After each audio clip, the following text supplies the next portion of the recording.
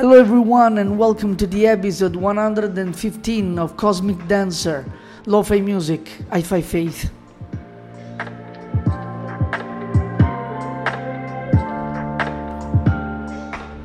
Today I'm thrilled. I'm Cristiano Lucchini because I have with me two, very important people that know very much about Vedanta and Epicureanism, that are, two philosophies that, we will try not to compare, but we will try to discuss about possible, analogies and differences. I have with me, my classic guest, there is Dr. Jayashankar Krishnamurthy, Vedanta teacher, director of the Vedanta Institute in Hyderabad, in India, and senior disciple of the eminent Vedanta philosopher Swami Parthasarathi. Ariam Jayashankar, thanks for being with me again in this long path together.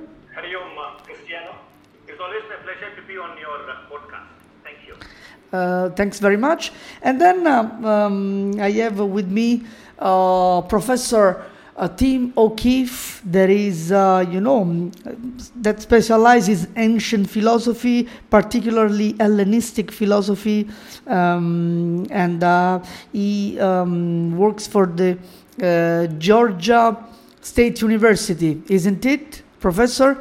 Thanks very much for being with me today. How are you doing?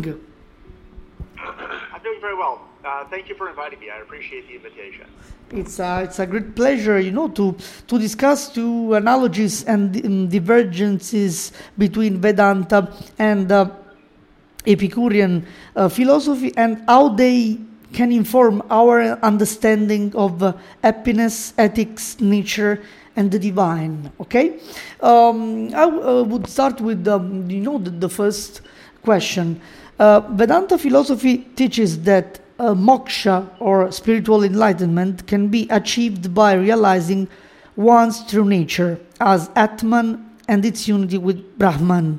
Epicureanism sees the soul as material and mortal.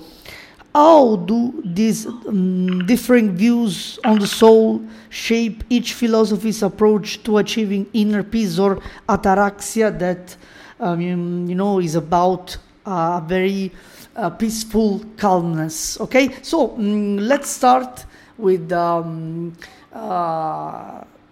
Professor O'Keefe about this vision of Epicureanism, about inner peace and reaching ataraxia. Sure.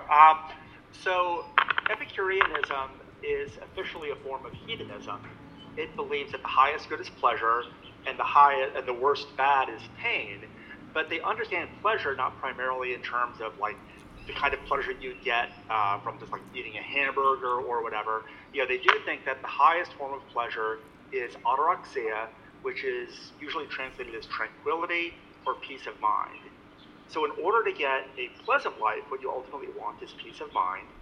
And peace of mind you get by eliminating negative emotions.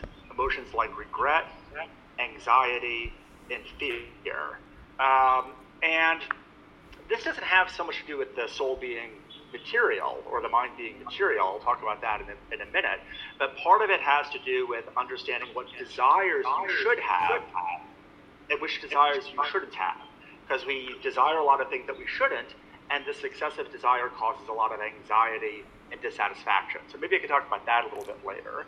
Also, an important part of having a secure life and having a life where you don't have a lot of fear is having a good set of friends. Having people you can depend on, people you can interact with. But as far as the soul being mortal and material goes, the Epicureans are materialists. They believe that the universe is ultimately atoms, which are unsplittable little bits of matter, flying through the void, which is empty space. And human beings are material creatures. We're like other animals. our mind and our body are all composed of atoms, and therefore they think that death is annihilation.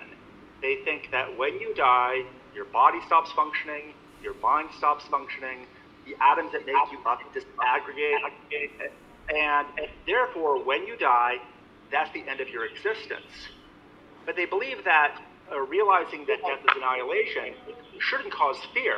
They actually believe the opposite, that the fear of death is one of the causes of anxiety and unhappiness. But if death is annihilation, then it can't be bad for you because there's no pain in death. And they also believe that when you're dead, if you don't exist, it can't be bad for you.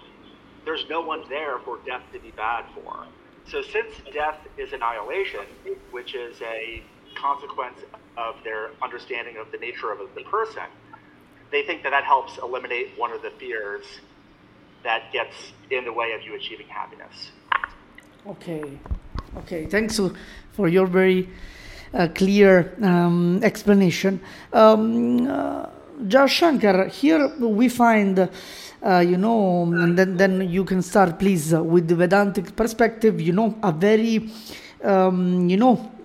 clear difference, with Yes. Vedanta, because especially, in the, if you think about when we stop to live, okay, and in Epicureanism, this is it. We stop to live, okay? What about, Vedanta and, the concept of approach, obviously, summarizing, you already know that, for this kind of meeting, how to approach to, to inner peace and, stop suffering, okay, of mind. So the first and foremost thing is our focus of attention is on the world, which is constantly changing. Our happiness, which is the pursuit of all activities, that also will be changing.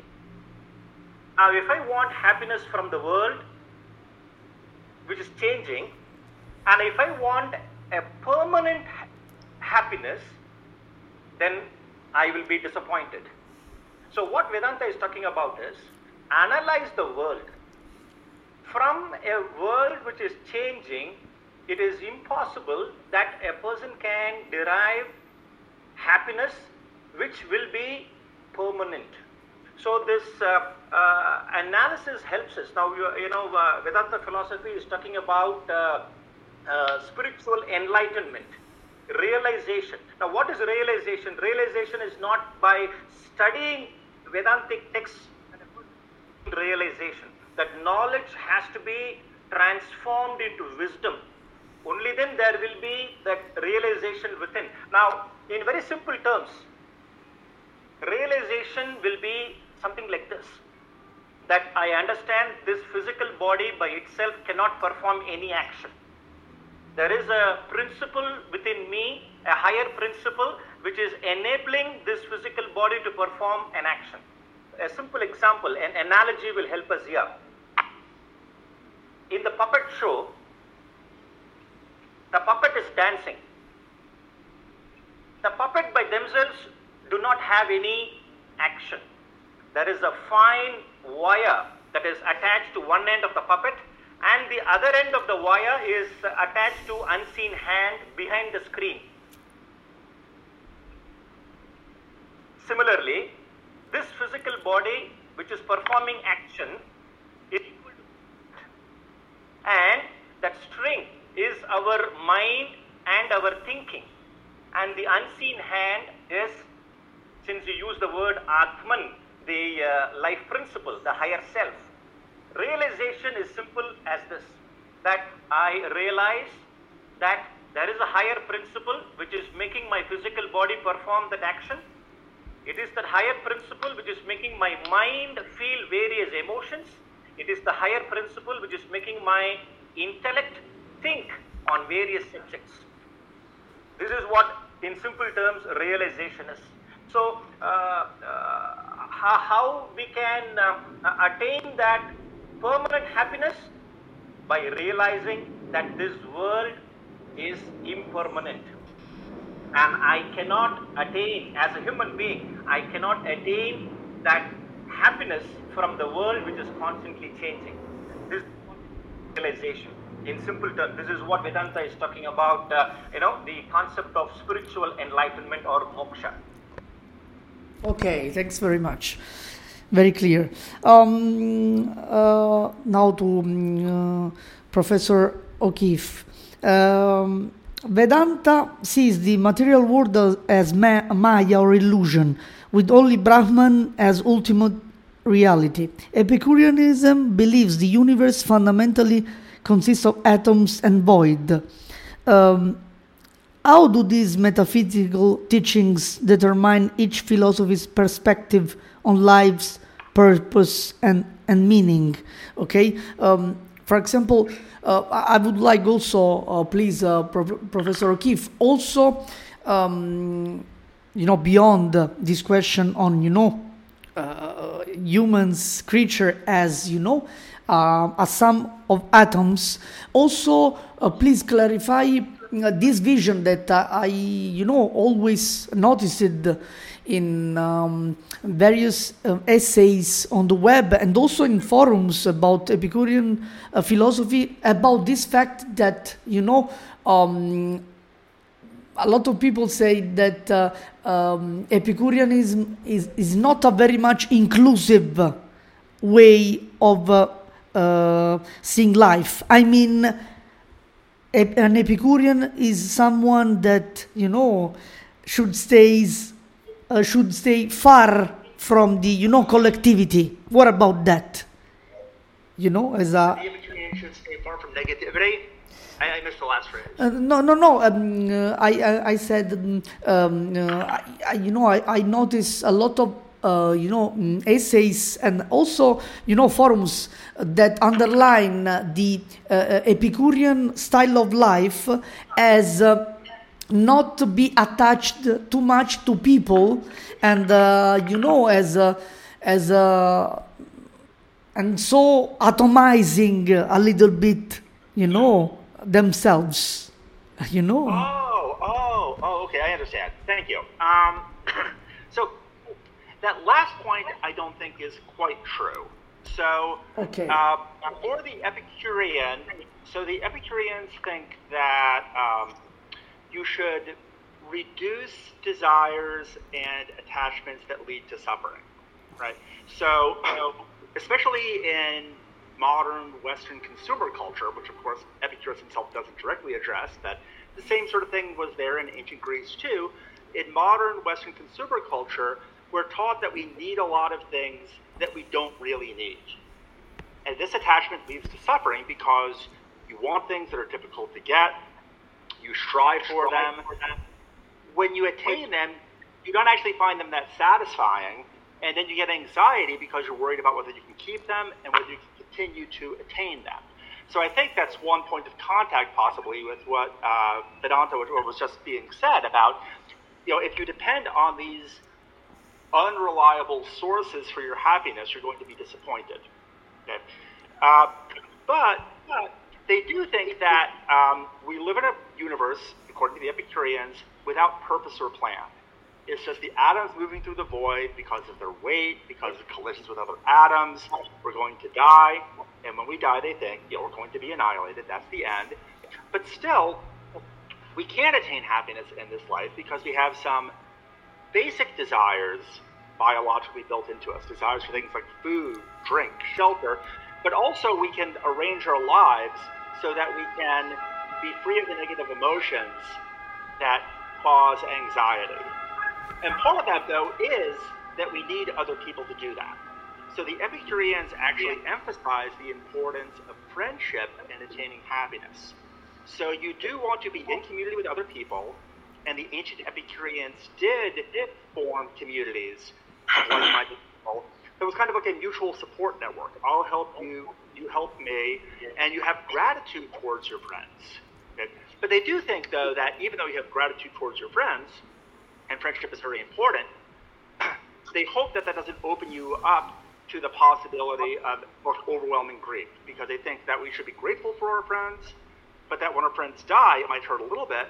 But because death is not bad for our friends, because they're just dead, that we can accept the departure of our friends with equanimity. So we do need other people, we need friends, we help one another out, but I think that you can have that without having the downside of the overwhelming grief that some people think might come from having that kind of relationship with others. Okay, thanks very much for clarifying, because so Epicureanism is not like, I read on the web, like I told you about, I follow Epicurean philosophy, so I stay in my place, others and others, this is me, this is it. No. So the Epicurean feels this responsibility, respect to the collectivity, so society, and so this case friendship, isn't it? Yes, that's right. So the Epicureans do think that what we're striving for is our own happiness. So it is about getting one's own happiness, right? So in that sense, it's all about yourself. But they think that you can't do it alone. So they think that even though you are striving for your own happiness, you need to be a good friend, you need to be a good family member. They also think that the virtues are very important. Things like being courageous, being wise.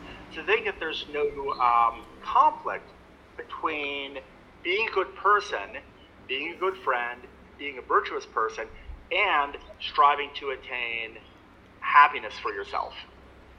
Okay.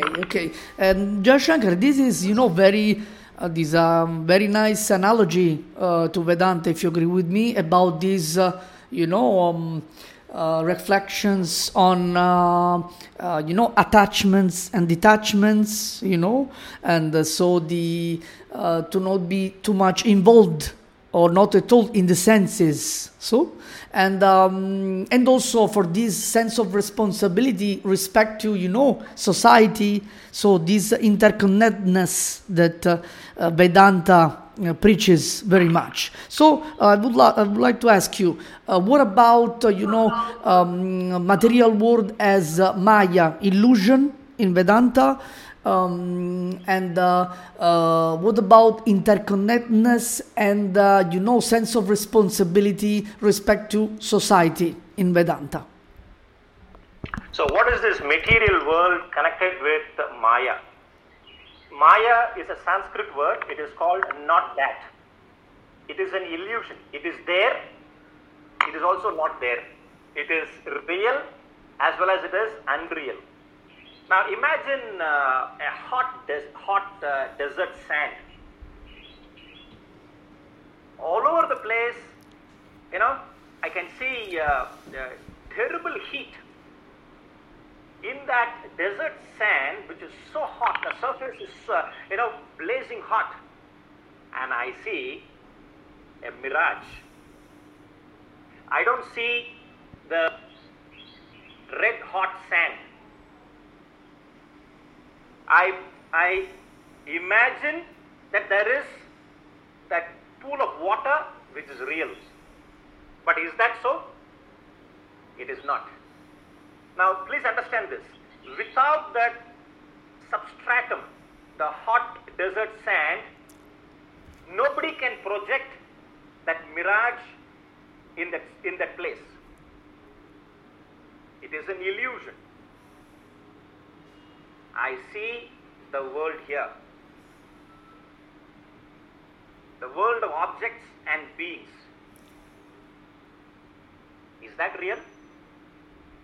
Vedanta says this world is a Maya. Like how mirage is an illusion, it is there and it is also not there. Same way, this world, Maya. Then if it is not real, is it unreal? Even for that, no, it is Maya again. Now how do we say that this world is real?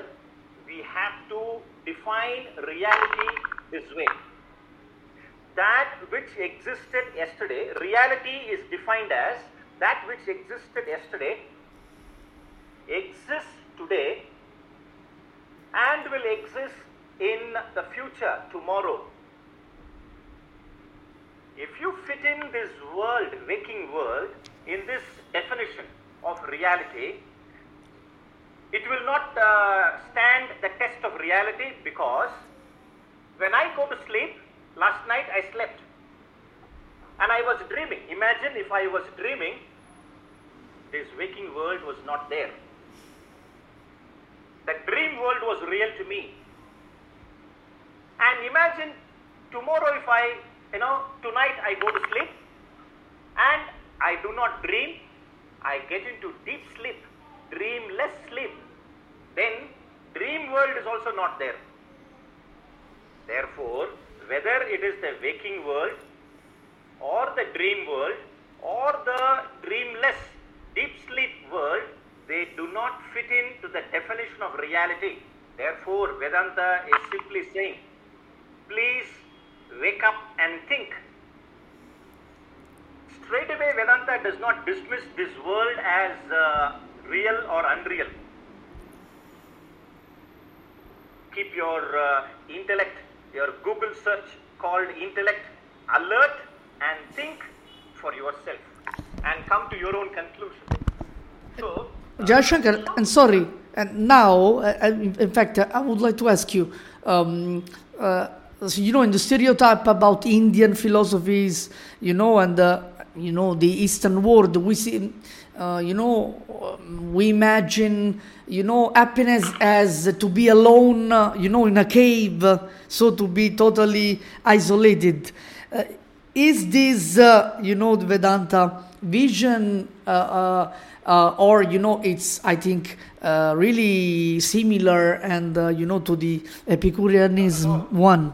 Not at all. If happiness is to live in the cave or ice-cold mountains, deep inside where there are no human beings, then this philosophy, Vedanta philosophy, will be of no use at all to mankind. This Vedanta philosophy has to be applied in your living rooms, in your marketplace. If you are in Manhattan, if you are investing money, stock exchange, you should be in thick of action. And as Professor used the word equanimous, the market fluctuations are there. I may lose some money, I may gain some money, but my personality, my inner personality should be objective. I should not lose my mental balance. And this is what this Vedanta philosophy is all about. This Vedanta philosophy was taught by Lord Krishna to Arjuna, not in the Himalayan caves, not in the ice-cold mountains. It was taught in the battlefield. So please understand this. This knowledge is meant for men of action, women of action, and not for living in ice-cold mountains. So this is applicable to all things across society. And this is, if it is just applicable only to a small set of people, then this knowledge will not be practical at all. Okay. So coming back to the main question, I'll just quickly wind up my discussion. This word Maya. Now, how to put across this, that this world is an illusion to a common man? It is extremely difficult. It is as difficult as this. Now, I see light coming from moon.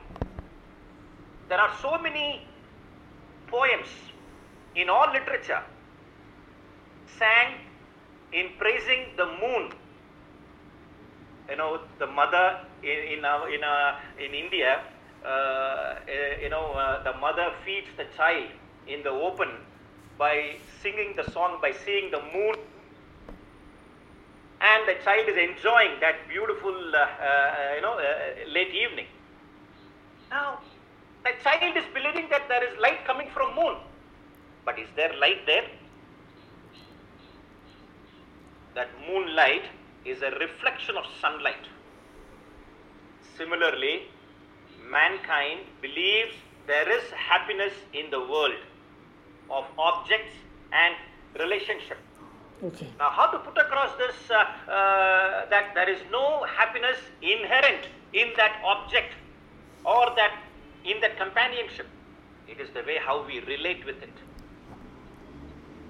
Therefore, when Vedanta uses the word Maya as an illusion, when I am living in this world, I should live in such a way that though there is no inherent happiness in the world, yet go through this as a means to an ultimate end, which is the pursuit of all happiness. Okay. So in that way, objectively, I go through the various experiences in the world, and as Professor and yourself use the word, not to get attached.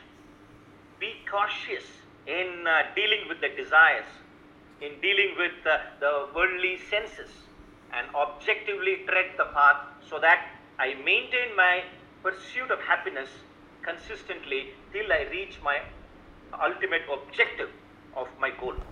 Okay.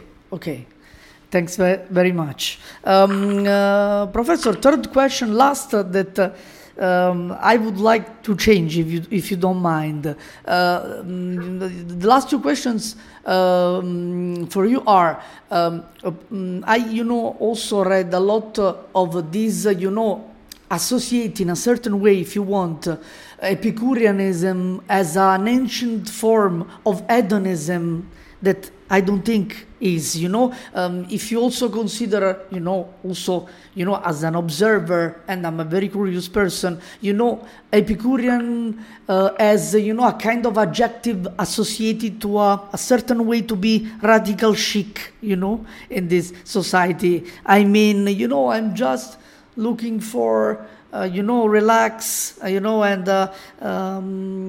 like we said, and I don't want to, contaminate my serenity with the world. And the second question, which are the peculiarities of Epicureanism that you think this world need here and now?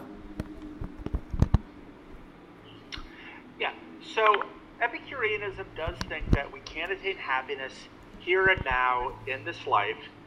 They don't believe that this world is an illusion. They think that, now of course, the things that we see change all the time, but they think that the reality behind those appearances is material, that is the atoms moving through the void. Okay. And they think that we can attain happiness in this life. Now, part of that is going to be practical things, like they think that, they talk about natural wealth, that it's okay to try to get at least some things, some material things in order to, for instance, make sure that you have the minimum health care and food that you need in order to avoid bodily distress. But the main emphasis isn't on attaining things. The main emphasis is on changing who you are, because that's under your control.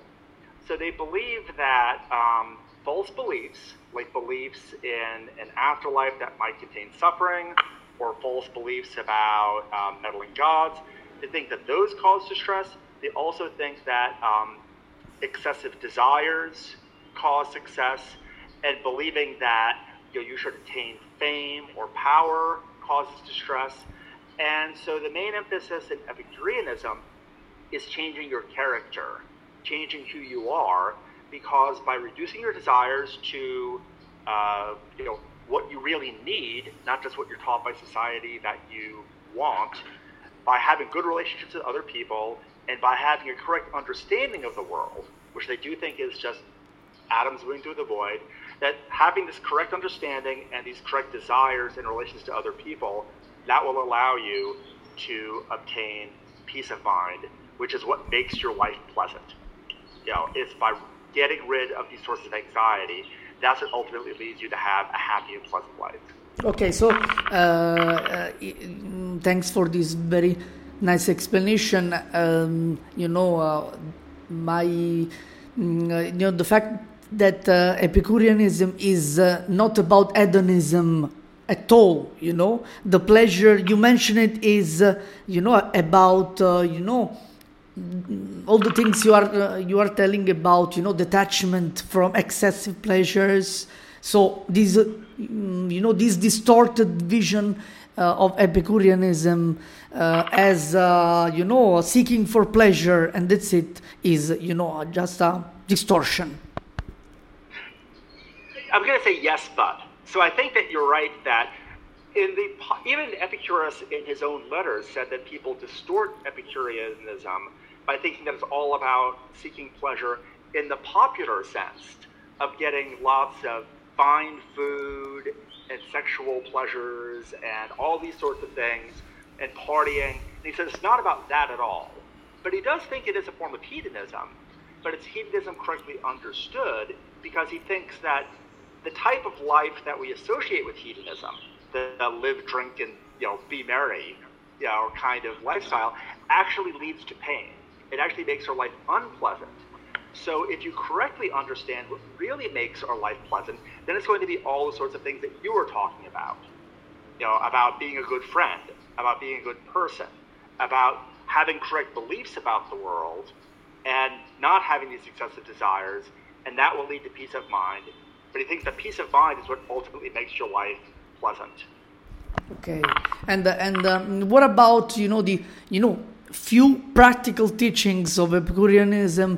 Do you think will be fundamental for the world we are living in? Yeah. So there are a couple of things. One is that Epicurus says that for each desire that you have, you should ask yourself, what will happen to me if I obtain the object of my desire? What will happen to me if I don't obtain the object of my desire? So some things, like wanting food, you should try to get food if you're hungry, right? I mean, you can be happy even if you don't get the food, but if you don't get the food, you'll be hungry, it will be unpleasant. But a lot of the things that we desire, we don't really need, and even if we obtain what we desire, it won't bring us happiness. So by having this sort of clear vision of which desires you should pursue and try to obtain versus which desires you should eliminate will bring happiness. The second thing that he says, this is more a very particular technique, but he said that you can get mental pleasures even if you're in bodily pain, if you can kind of anticipate the future and you think that it's going to go well, but also if you can have pleasant memories of the past. So one Epicurean technique for trying to keep your life tranquil and happy is to have a stock of pleasant memories of when things were going well with you, when you were interacting with your friends, when you were happy, and then you can look back on those things with gratitude. And by remembering those things, it can help you get through the times when you are, because unavoidably as an animal, there are going to be times when you're in bodily pain. But you can get through those times and still fundamentally have peace of mind and be happy. Wow, this is very, inspiring, and thanks for sharing everything, but especially the last one is amazing. And Jayashankar, I will ask you, some question about very practical teachings of Vedanta that you think, beyond, we are just talking philosophy, spirituality, but teachings that we really need in this society. This amazing fact about to have a stock of good memories, it reminded me a lot to the Pratipakṣa Bhavana, in Vedanta, this technique to, substitute, bad feelings, bad thoughts with positive ones. Especially when you are living a bad period and you have problems, and isn't it similar? I think that beyond of the framework of what we call, in this case Vedanta and or Epicureanism, the fact to be stressed is this importance of considering intellect fundamental, isn't it? Very true, very true. I agree with you. Anything in excess is poison. Even material wealth, if it is more than what I need, if I hoard, it is poison. Food, I overeat, it will be poison. In the sense, it will do more harm than good to me.